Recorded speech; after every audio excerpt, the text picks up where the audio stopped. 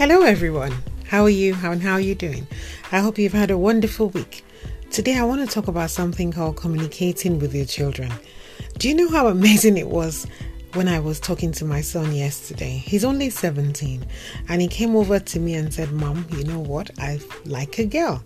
And I'm like, "Girl? What do you mean?" He said, "Mom, I want to date a girl." I mean, honestly, I had to hold myself back from screaming like, "What? How old are you? You're just 17." When I was 17, I'm sure I was still playing with a Barbie doll, literally.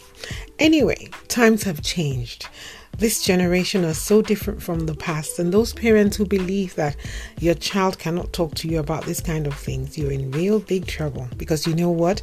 If you are not their confidant, that means they have somebody out there who they are confiding in. You need to be the one they come to. You need to be the one they ask questions from.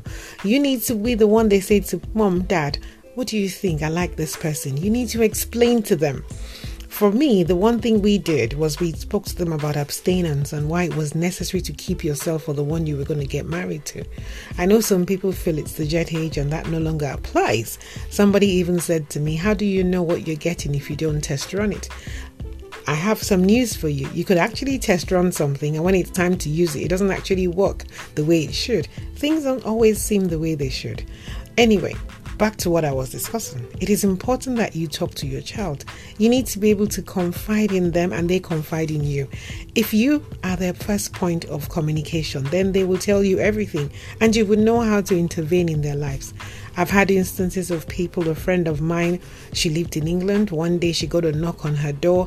She opened it and found her daughter's friend, a guy, and the mom screaming and pushing past her and rushing upstairs. And she was wondering, "What are you doing? This is my house." And they broke down the door, and guess what?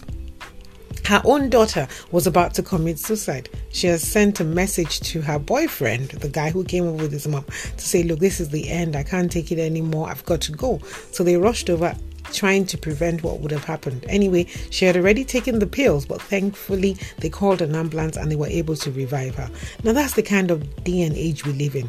Kids tend to commit suicide when they get stressed because they haven't been taught how to communicate with their parents. I mean, when you have children, they should be able to come to you and say, "Mom, Dad, what is sex? Mom, Dad, I love someone. I have a crush on someone." My son came to me and said, "Mom, I like a girl. This is what I want to say to her. I'll call her, I'll talk to her, I'll say I like her and everything." And I said, "Okay, look, does this girl like you the way you like her?" And I was like, "Mom, I don't know." I said, "Well, it's important for you to start to date someone. First, become friends, become good friends. See what she likes. Does she really like you that much? Does she have somebody else? Is it going to work out?" I mean, of course, if she says no, it's also a lesson in disappointment, but you know how it is. It also helps. So he said, "Mom, no, let me try." Anyway, he went to school, came back and said, "Mommy, you were right. I think we'll be friends first and see how things go." Now, don't deceive yourself. You might think 17, 16 is too young, but 11, 10-year-olds are having sex. I know because I go to schools to talk to children and the things they say, honestly, you don't want to know. But I think you should find out. If you haven't started already, if your child is 6, 7 and you haven't started talking to them about boys and stuff, please do. It's called sex education. If you don't know what to say, there are plenty of credible things online, pages you can read books about, you can read testimonies of other parents of how they did it and what they did, or you could even form an organization of mothers like yourself or a group of 3 or 4 of you and discuss it together. I know a lot of people in my generation once spoken to about sex education. What they will say is touch a boy and get pregnant. I mean, a friend of mine, she said to me it took her years to understand. What happened to her? Well, one day a boy hugged her in school and she came home crying, and the mom said, "What's wrong?" She said, "I'm pregnant." And the mom goes, "What do you mean?" She said, "A boy hugged me in school and she's pregnant. She doesn't know what to do." And the mom in her cunning way said, where did he hug you?"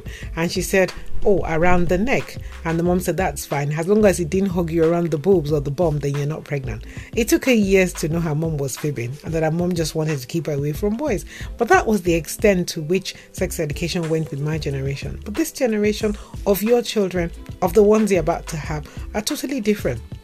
What you don't tell them, they find online. What they don't find online, they ask their friends. And they believe that test running and having sex before marriage, or trying out the guy or trying out the girl, is the best thing to do.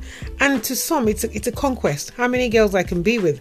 And most of us focus on our girl children and forget that boys also equally need the same kind of talk and the same kind of emotions that girls go through.